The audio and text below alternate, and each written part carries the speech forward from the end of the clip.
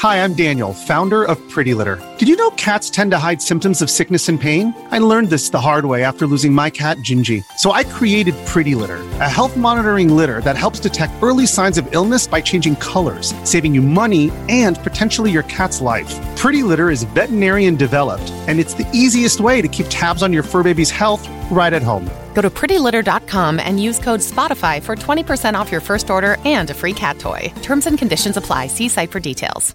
Hey guys, it is Ryan. I'm not sure if you know this about me, but I'm a bit of a fun fanatic when I can. I like to work, but I like fun too. It's a thing. And now the truth is out there. I can tell you about my favorite place to have fun. Chumba Casino. They have hundreds of social casino style games to choose from with new games released each week. You can play for free anytime, anywhere. And each day brings a new chance to collect daily bonuses. So join me in the fun. Sign up now at ChumbaCasino.com. No purchase necessary. VGW Group. Void where prohibited by law. See terms and conditions. 18+. Impact of Influence, the Murdoch family murders. This is the unfolding story of a powerful South Carolina family, the mysterious deaths they are linked to, and our quest to bring you the truth. Hello, friend.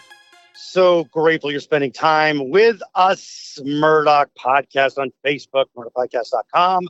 Matt Harris, podcast at gmail.com. I am Matt Harris. Seton Tucker is here. We're both on the phone today as I am driving from Colleton County Courthouse. And Seton was there this morning and yesterday as well. John Snyder, who has been on both sides of a murder trial, both as a prosecutor and a defense attorney, joins us as well. And we will begin with Monday's testimony from the defense experts, and Seton discuss that. Yeah, so first we heard from a pathologist who basically, my take was he came on to say that Paul's gunshot wound came from the top of his head, disputed kind of this through the shoulder or neck up to the head. So first this pathologist came on, and then we heard from a crime scene reenactment person who kind of tried to put it all together for us. And I think he did not put it together super well. I mean, we did get the idea that he was saying he believes that it was a contact shot to the head to Paul, which, if indeed it was, he says would have made this massive blowback where skull and brain and debris and blood would have covered the shooter, so much so, and maybe even injured him, so much so that the shooter would have been dazed and would have been not able to pull himself together or herself together to get over quickly and shoot Maggie as many times as he did. And so therefore the two gunman theory reared its head again. And of course, one of the big things was they didn't shave Paul's head to see if indeed there was the contact there, because it would have left a mark. And that is how they got back to the two shooter theory again. John Snyder, just have any thoughts on that? So I think the pathologist is raising a valid issue because based on the injury that under their theory, if somebody was shooting a shotgun at that close of a range, the shooter themselves would have been injured. And so you would have had some evidence on the shooter through injury that proved that they were the trigger man. And so the pathologist for the defense is pointing that out to say, Alex didn't have any of this. He wasn't, his eyes weren't injured. He didn't have any scar tissue on his face from, bone fragments. There's nothing on Alec that would be consistent with a close range shotgun blast to Paul. And it wasn't just something he could simply just rinse off because it would have really messed him up. And they brought up his thick hair. He had this thick hair, and would it be possible for him to get all the stuff out of his thick hair? Another thing that they brought up was kind of this absence of some of the blood matter where the person who was standing in the area of the shooting. So, like, obviously, if someone's shot and you get all this blood spatter back at you, there would be, if you're standing in the way, you would not have spatter around where the person was standing in the way on the walls and that sort of thing. I think they called it a void, that Yes. there wasn't anything there because it would be somebody there. But this question I have for you, John, and I may be going a little crazy on this. I talked to other people who were confused as to where he would be standing, the shooter, etc. And this comes into play later in testimony from the other side. But I thought it would have behooved them to have some sort of reenactment, maybe a door jam, maybe even standing up and saying specifically, this is where, here and how it goes. He shoots them here, he walks over here, but they never did that. It was just all talking, kind of pointing at things. Thoughts on that? One, they may have been limited by budget since the guy's broke and that kind of stuff is expensive to produce. Two, what the defense is trying to do is to show, look, we've got a very clear and fair explanation that it was two shooters. And so if we have a very clear and reasonable explanation and they have a reasonable explanation, that's what reasonable doubt is, folks. And so the danger in going all in on a forensic approach is, what we see today with, how good is the science? And, if somebody committed this murder, I think the way they did it was they probably shot the wife first, then the son is surprised, comes out, and then he gets shot. And so, nobody's proven what my armchair theory is of how the murder happened. Yeah, no one likes your theory. That's what neither side is saying. Neither side is saying that. And I actually can disagree a bit with Matt because I actually thought the bringing up with the two shooters was successful. It made me personally question, okay, was there someone else there? Yes, well, I mean, the two shooters, that part, but I didn't get how the guy got behind, the shooter would have gotten behind Paul and got the gun above him. That was confusing. Oh, he's leaning forward. He was leaning forward. But they didn't clearly say that because they also said the shooter stepped into the feed room. So it got confusing to me and a couple other folks. It's like, okay, well, exactly where was he? Or they moved the body. Or they moved the body and post-mortem, they did the second shot close range. I don't know. That's fishy. But the other thing from that day, so where do you want to go next? Your call. Where do we want to go next? I mean, we covered both of the experts. We had the pathologist, we had the crime scene reenactment person, who I thought were successful. You didn't necessarily agree with me. And then we had John Marvin, Alec's brother, take the stand. And I will tell you, being in the courtroom, he resonated with the jurors, in my opinion. Absolutely. He spoke for his brother, and I kind of, at the end, when they said, well, they talked about this family legacy, and one of the things they said, well, was your family legacy important to you and Alec and all these things? And he said, of course, but I think everyone's family legacy is important.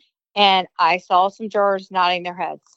Well, in fact, he said, just as yours is, as he said to the prosecution, and then he looked over at the jury and said, just as y'all's is. So he gave him one of those kind of things. Exactly. Also, one of the beautiful things he did right out of the gate is he distanced himself from attorneys. I am not a lawyer, made a little joke about it.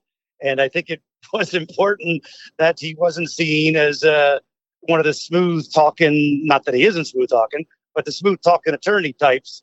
And you know what it's like to distance yourself from an attorney, John. Right? I mean, it's hard to do. He was more of a manly, more of like, I do these heavy equipment and rentals and, that kind of thing.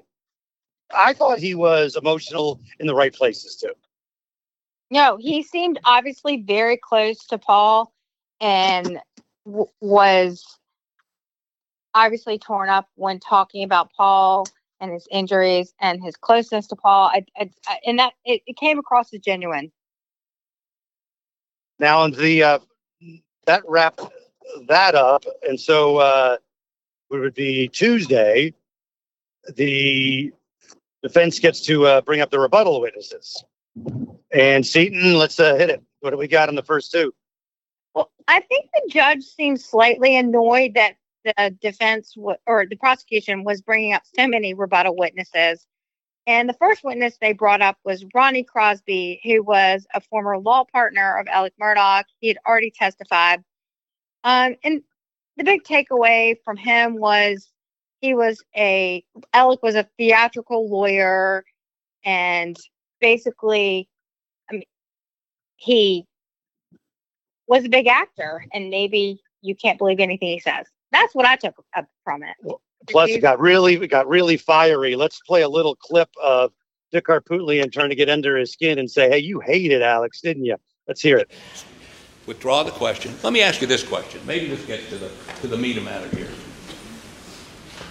Have you had to come out of pocket to pay back the money he stole?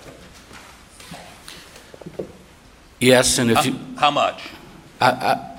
Don't tell me you don't know. Well, we're still counting, Mr. Harpootlian. Well, how much have you paid so far? We have had to borrow millions to pay back. No, how much have you had to come out of pocket? Well, when you borrow it, you got to pay it back, and I couldn't tell you how much has exactly been paid back as of we sit here today. But yes, and if you're implying that I would come in here and somehow shade truth in any way because of that, I would take high offense with that, Mr. Harpootlian. I'm concerned about your high offense. Are you angry at him for stealing your money? I have no feeling one way or the other. You don't have any feeling about Alec Murdaugh betraying you and stealing your money. I admire you. I don't know that I can look beyond that. Objection, Your Honor. Objection. It's sustained. There's not a question. The jury is to disregard the argument. You are not angry with Alec Murdaugh? I have had anger with him, extreme anger, Mr. Harpootlian, because of what he did to my law firm, my partners, my client, his clients, our clients, what he did to his family, what he's did to so many people. Yes, I experienced a lot of anger.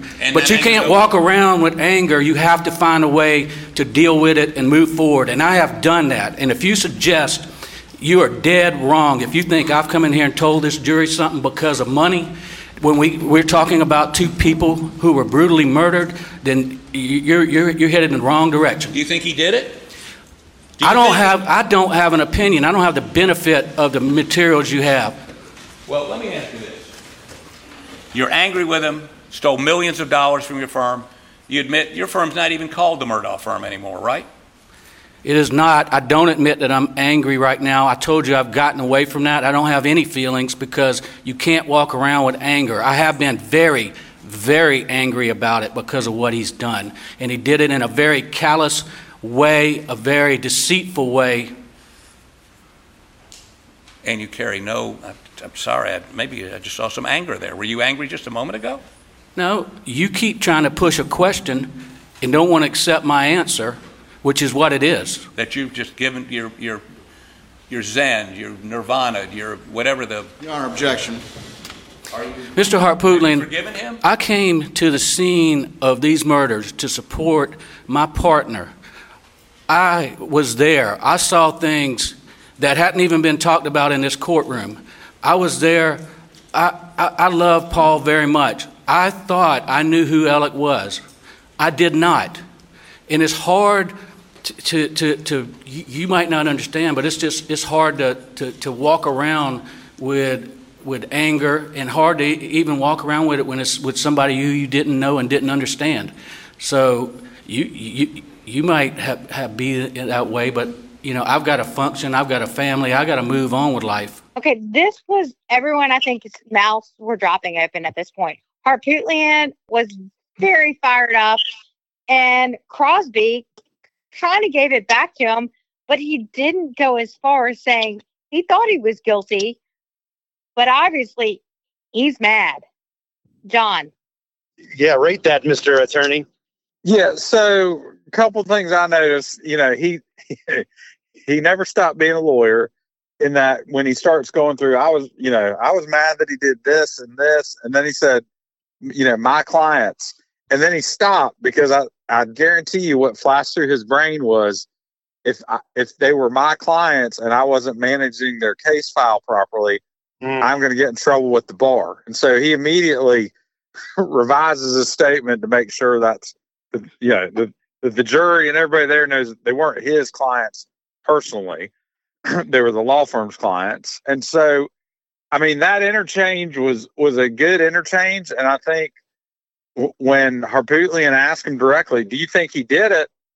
He didn't have an answer. And so while he was keying him up on bias or keying him up on, why, you're just here because you're mad that you lost all this money, the guy answers truthfully. And then when he's asked, in his moments of candor, you think he committed the murder? He doesn't have an answer. And it wasn't like he ain't trying to be friends with Alec Murdaugh anymore. He's had a lot of money. So I thought that. Who do you think wins that? Who do you think, in a juror's mind, who do you think wins it when he says, I don't know? Do people take that as, well, it's possible? Or do they say, he doubts it, then why shouldn't I doubt it? I mean, No way to know, right? It could be both. I mean, that's, again, jury decisions are sometimes like elections where, why do people ultimately vote for one candidate over the other? Or why does a juror make a decision one way or the other? It might be because they're cat people, and somewhere along the way they find out that a candidate likes cats. Or they might hear that one of the witnesses owned a cat, and therefore they're like, well, if they owned a cat, they can't be guilty. Or what? Yeah, who knows? Right now, the fact that we all are still seeing, different versions, different possibilities, some of that's punditry, but some of that's like, hey, if the jury decides that any of the defense evidence is plausible, they're going to really hone in on the defense argument of reasonable doubt, which will then be rebutted with the closing of the state. This jury seems so done annoyed. They've listened to, we're now on almost week 6. They're done.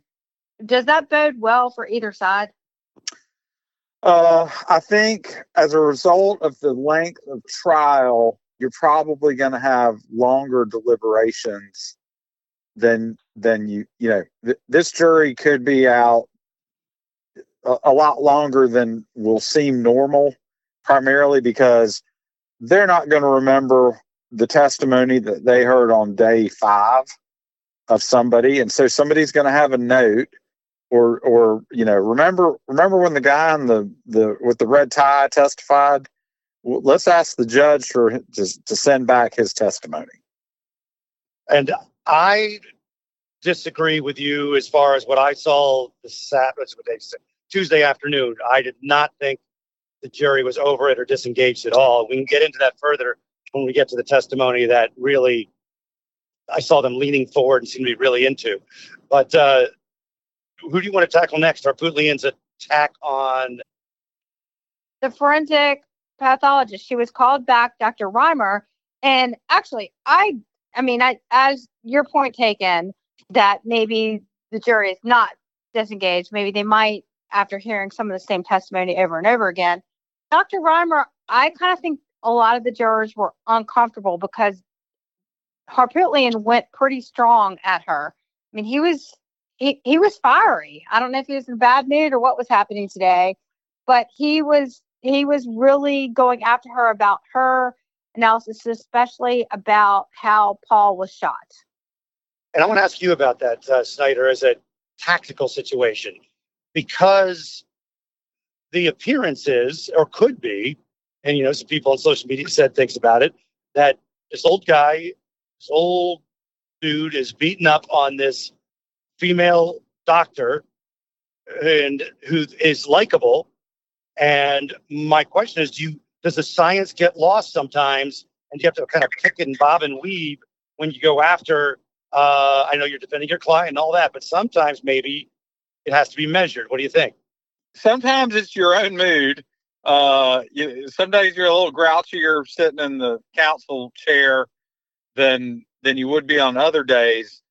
But with this witness particularly, I think he was incredulous of her science from the very beginning. And so the jury is going to track with him being incredulous versus gender roles or, beating up on this girl. Like she's a doctor. She's a professional, professional. She's a professional witness. She can handle herself. I wouldn't worry too much. This isn't the first grumpy lawyer that she's ever run into. Yeah. And so I think the jury is more likely to not react to that, to not really even care, because the points that he's driving home are valid, which is, hey, you testified under oath that you're an expert. You are. Okay. And within your expertise, what does that mean? Does that mean that you didn't, follow standard medical procedure for performing an autopsy? Did you, she, one of the major parts of her job, along with doing medical examinations, is testifying. So I think it's probably not the first time he's ever cross-examined her. And I think they probably know each other outside of court. And so the points he's raising, I think, are points that the jury's going to consider, and they're not going to have age bias or gender bias of the witness. I think we're past that point, and should not be a focus. Well, the two things that they kept hammering in, and again, it's now becoming this battle of experts, but the fact that she didn't shave Paul's skull to see if it was in fact a contact wound. And what was the other thing, Matt? She didn't x-ray the brain. Yes. To see if it was decimated more or if there were pellets in it, things like that. And then we heard from T.C. Smalls, who is the Hampton County Sheriff, and he testified that Ellick never contacted him about installing a blue light in his car. And on cross, they said, well, maybe he contacted someone else in the department, but just another witness to kind of go against the credibility of Ellick and being a liar. Yes, that it was a small. Take a little break and get you ready for some traveling you've got coming up, some international trip where you want to be able to at least get around, right? So you want to learn the language of the country that you're going to. You want to experience it with a little bit of knowledge going in. And you can get a lot of bit of knowledge when you use Rosetta Stone. It's the most trusted language learning program. It's available on desktop. It can also be used as an app on your phone or tablet. And Rosetta Stone teaches through immersion. It's instead of memorizing and drilling vocabulary words, you learn by matching audio from native speakers to visuals. You read stories, you participate in dialogues, so you are ready to go. It's the most trusted, time-tested app out there. They've been the expert in language learning for 30 years. Buy Rosetta Stone now, and you never have to pay a renewal fee. Don't put off learning that language. There's no better time than right now to get started. For a very limited time, Impact of Influence listeners can get Rosetta Stone's lifetime membership for 40% off. That's 40% off unlimited access to 25 language courses for the rest of your life.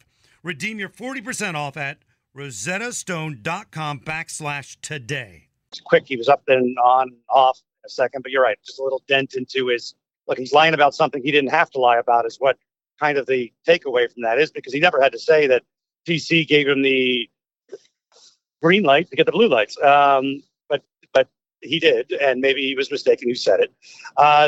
Next, Seton.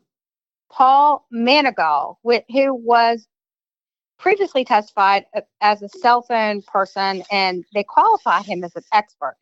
And then he immediately went into this test that he'd done some testing on a cell phone, which was the same model as Maggie Murdoch's cell phone. And he did some self-testing where he threw it, and both sides agreed that he was an expert. And then he went into this home testing. Matt, explain it. It was ridiculous. It was ridiculous. I was in the wildlife center where people that are the overflow watch it, and people laughed out loud because the guy basically like, you know what I did? I'm going to paraphrase, of course. So I have a 14.5 operating system. She's a 14, and I went into my office and I closed the door and I kept flipping the phone upside down. I threw it like a frisbee, and 8 out of 10 times the backlight didn't go on. So it could have been thrown and it would never register. But okay, I myself conducted this test myself, and I talked to several other people in the courtroom. When this all came out, we are like, let's see if our backlights turn on. I talked to multiple people who conducted these self-tests on their own at home. Yes, and they earlier had argued, though, that it was you had to be close to the same operating system. It wouldn't have been as sensitive. But regardless, I mean, they on cross, they're like, so did you even record this? Did you write it down? The guy's basically, I just kind of flipped it around in there and in my office, and I came close to, maybe 90% of the time. I'm like, please, this means nothing. This is ridiculous. And there was a question of if he didn't record it, was the question of him not recording it, because if he had recorded the results of his testing, he would have had to provide that to the defense. Yeah, I mean, it was just, I thought it was, I'm not even sure why they put him up there, maybe just a little bit to show the possibility, but anybody's listening, that's got to be like, this is not science, brother. Well, I understand why they did it, because I do feel like a lot of people, including myself, had questions about the disposal of Maggie's cell phone. Yeah, will it hold up if you're thinking through it? I mean, but maybe, because I've said before that they said it doesn't record any orientation, sideways or something, whatever. As long as the backlight's not on, you won't know if it's moved. So they're going with this theory now. I think it's a relatively new theory for their side, that it was thrown and it did not record when it was being thrown. This helps the prosecution, because before they said it was being thrown at 9:08 or something, and Alex wasn't right there at that time. So they're kind of adjusting on the fly, but hey, whatever. Who next, Steve? Well, we heard from Mark Ball, who is another one of the former law partners of Alex Murdaugh, and I really felt like it was just a kind of repeat of Ronnie Crosby. I didn't think it was added anything. I didn't either. So what's next you got? Yeah, and then we had the lunch break, and we dug into a recall of Dr. Kinsey, who is the crime scene reenactor for the prosecution. And he was a great, great witness. He was charming. He was funny when he had to be. He spoke in his southern drawl, and I think that ingrained himself to the courtroom and to the jurors. Very likable, very affable. The jury was hanging on his words. They were laughing with him. And basically, he made his testimony was that the defense experts that said that the shooter was between 5'2" and 5'4", and he proceeded to blow that apart by saying all the different ways that a gun could be held, or you'd be on your knees, or you just don't know, because the line the guy used was from a hole in like a cardboard type substance. Yeah. So it wouldn't be accurate. He just kind of tore that apart as not being probable that it was, or even if it was possible, it certainly wasn't definite that it was 5'2" to 5'4". It even went into describing how a 6'4" guy could have done it, which is Alec Murdaugh's height, incidentally. I think he said 7. He said a 7-foot tall person could have done it. Yeah, he just kept going. Yeah, it could have been 5'4", could have been 6'4", could have been 7'4" for that matter. So yeah, that he just disputed that. But I think where he really got some points was on the major this whole thing about the two shooters is now they're basing it on he would get hit in the face with all this bone and mass, etc. Well, he really kind of crushed that a little bit, or a lot of it, I think. He said that for him to get in a position, the shooter, where he'd be above Paul and shoot from that distance, and it was just he did it in the door frame. He used the door frame as the entrance to the feed room, and showed how awkward it would have been for the shooter to get in a position to shoot Paul in the head. And then he went through other scientific reasons why it probably wasn't a contact shot. And if it was a contact shot, one of the big things he explained was he'd seen 36 or so in his life, investigated or seen. In fact, someone committed suicide in front of him. He says when someone does that, puts a gun to their head, or someone puts a gun to the back of their head, it blows apart their face. And Paul's face was intact. The orbital bone is kind of like paper, and it just crumbles. And so his argument was that I've never seen a face survive a shot to the head. And if it did indeed happen, the guy would have been in a really awkward position. Well, that's what Dr. Reimer said earlier, too. She felt like if in these type of injuries, the way Paul's face was intact would not have been plausible. But when I was listening, because I was writing back and you were in the courtroom, it sounded like they opened a door to make this a visual for the jury. Did that happen? Oh, it was a great visual for the jury. It was an amazing visual because and like I said, it could be completely different than what the defense expert said, but the visual of the attorney trying to squeeze behind the person who was playing the role of Paul to get behind him in this little tiny doorway, get above him with a gun and shoot him, it was just ridiculous.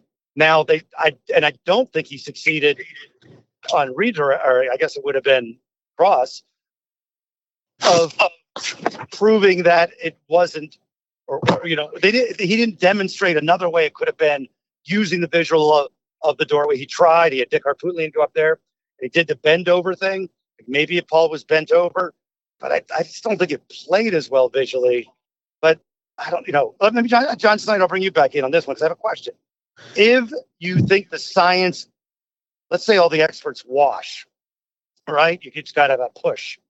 Does anybody have a particular edge in that if it's a push? Well, I mean, I think bringing in the dummy door to illustrate his testimony is compelling. I mean, why are we always trying to use the latest technology in broadcasting? The same reason in a courtroom, you always want to look like you walked off the CSI set. So the state did a very good job with this to be like, hey, we've called our witness, you called your witness, and we get to rebut what your witness just testified to. Here's this little doorway we've got. So Doc, why don't you stand over here? So based on what what you heard defense's experts say, show me the angle I'd need to be at in this door frame to be able to make that shot. Okay, well, that seems improbable. Now, that may ultimately be the key sequential evidence that renders a conviction, because it isn't science nerds talking. It's them seeing the very thing. Now, I think, when y'all, I'll kind of pause here to you guys. I want to talk about the field trip tomorrow. Yeah. When I think that's going to come into play, like they're going to actually see the literal doorway. They'll get the size of it and all that. If you want me to go right into that, I can. Okay. Well, we're good because that was about it for the day. Then he announced it's field trip time. So yeah, when that's one of the things, I think one of the first things they'll look at is that doorway. So I personally think that tomorrow's field trip will probably be, and I don't call it a field trip to be flippant about it, but I think jurors getting to see in real time, in real space, and like you're no longer in the courtroom, you're going to get a full conceptual vision of, the defense testified that the shooter was here and shooter 2 was here on the grassy knoll or whatever whatever their theory is, or you're going to be like, oh, it is very easy for someone to have shot Maggie and then turned around and shot Paul, or shot Paul and turned around and shot Maggie if they were carrying weapons on them. So tomorrow will allow the jury in a more powerful way than any testimony, than any legal argument.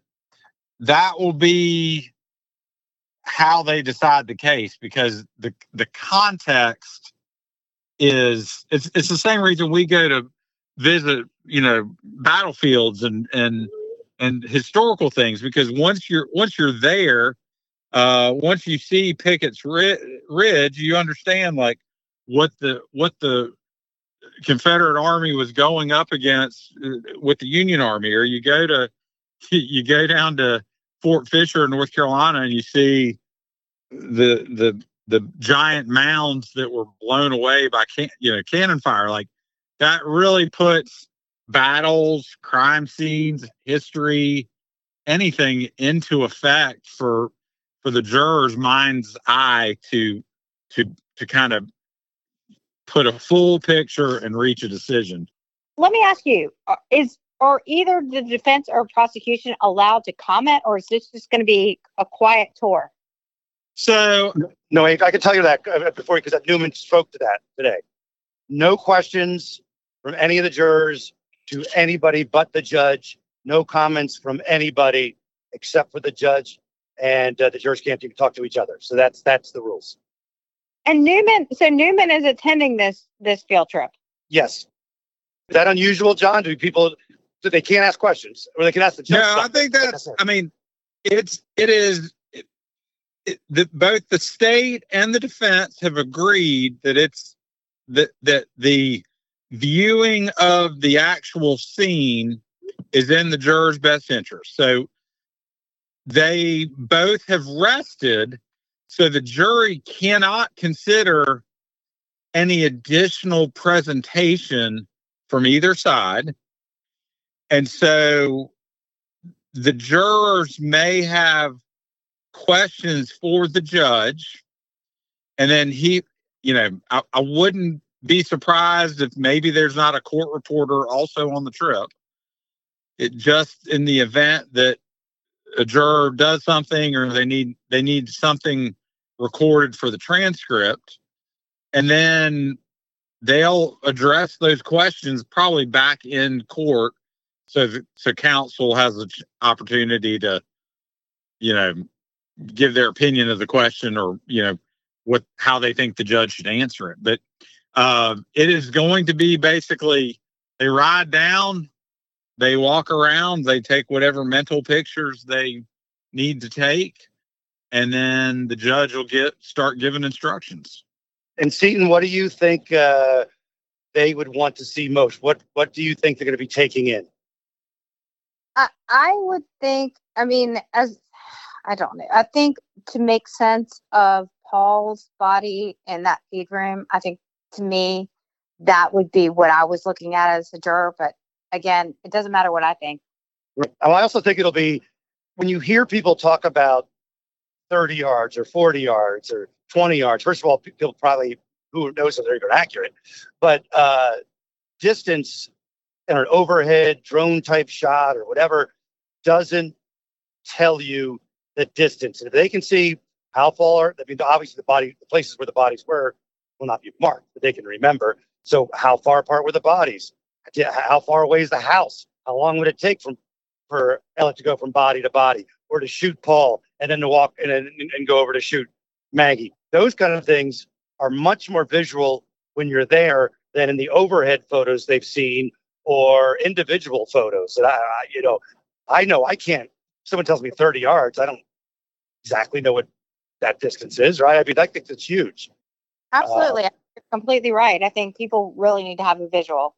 It just completely puts all the speculation, because you take a picture of a crime scene, until you've actually been out there, you don't really understand it. And going to what both of you said, which is scale. How far, was Maggie running for her life? Okay, you can then understand like the drama of the space because you see it versus a picture that has like a red arrow on it, say body found here, and little yellow markers for where casings were found and all that. I mean, all that stuff's great and interesting, but I think going to it and seeing it brings it to life and will allow the jury to have, neither side is put at a disadvantage. Both sides are convinced of the value of having the jurors going out to see this, and both sides are convinced for different reasons. Yeah. Prosecution put up a little bit of a fight, but not much. And I also want to point out that Judge Newman said, reminded the jurors before the trip, he talked today, and he said, the vegetation is going to be different. The size of the trees is going to be different. The time of year is different. Just keep that in mind. And so he laid that down. So they will do that. And then mid-morning on Wednesday, they'll start up again. And I guess the closing arguments, and then he'll read what jury instructions come after the arguments. There'll be some probably a couple of instructions post. So he'll give a couple of instructions pre-argument about what the arguments mean, how a lawyer's arguments aren't evidence. They are allowed to give opinion, but it's their opinion.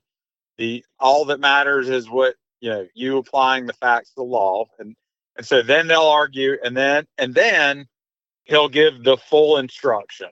And so tonight and tomorrow night, both sides are pulling together their proposed jury instructions. Judge Newman will review those. There'll be a hearing on that. Probably some fighting over what should or shouldn't be included, what special instructions should or shouldn't be included. And then he'll make a ruling, and then he'll give the charge, and then they'll begin deliberations. So let's see. You got let's see. That's Wednesday. Do you think jury will be ready to roll Thursday? Everybody? Anybody want to take a guess or what they've heard? John? 4 to 5 weeks of testimony plus your rebuttal. You give an hour for each week of testimony, maybe. Whew. Wait. You're saying that it's possible there could be a 5-hour closing argument by each side if there's 5 weeks? I'm saying that there's been nothing about the presentation of evidence that shows that they are in a hurry, but they are focused on making sure the jury considers all the things that they put out there. And so I expect a incredibly long closing by the state. That being said, these guys, this is the shining moment of the prosecutor's career. This is the biggest murder case they will ever handle, ever. And the same for the defense. The defense will be thorough in their tearing apart of what they believe to be the state's case, but they are certainly going to, be at least 3 hours. I think all these guys have been proven they like to talk, and so I wouldn't be surprised to hear some long arguments, or because because of the stakes involved in the case. So but I think they'll still be compelling. But the old Toastmaster thing, the mind can only endure what the seat can, applies. And so you can just go too long, say too much, and lose the jury. And man, that's a silly reason to lose your case, but it happens. Amen. That has happened. We have feel like it's going on a little bit too long. I think editing is a good decision. Well, hey, everybody, any last thoughts from Seton? No, good night. John Snyder, you got a podcast, I hear. I do. We have a few episodes that will be launching next week called the Nerd Caucus. While I also enjoy talking about criminal trials, I love talking about politics. And this is not a political show. It is a show about kind of the backstory of, just like I was saying about the crime scenes, you got to go to the Capitol to really understand the history. So we're going to talk about all the things that go into the pageantry, the procedure, and kind of the nooks and crannies of the federal Congress and the executive branch. Awesome. And I never mentioned, but I do a little show called The Matt Ramona Show on Mix 107.9. So check that out in the mornings. All right, we're out. It's the Murdoch Podcast on Facebook and MurdochPodcast.com and Matt Harris Podcast at gmail.com. And we'll talk soon, friend.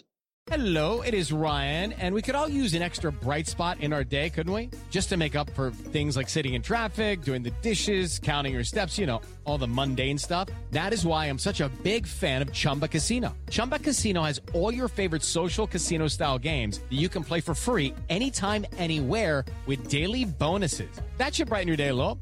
Actually, a lot. So sign up now at ChumbaCasino.com. That's ChumbaCasino.com. No purchase necessary. VGW Group. Void where prohibited by law. See terms and conditions. 18+.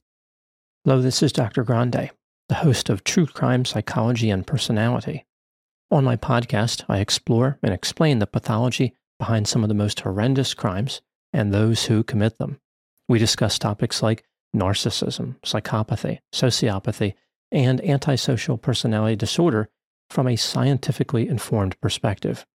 What is a narcissist? How do you spot a sociopath? What signs can you look for to protect yourself from these dangerous personalities? It's not just about the stories, but also the science and psychology behind them.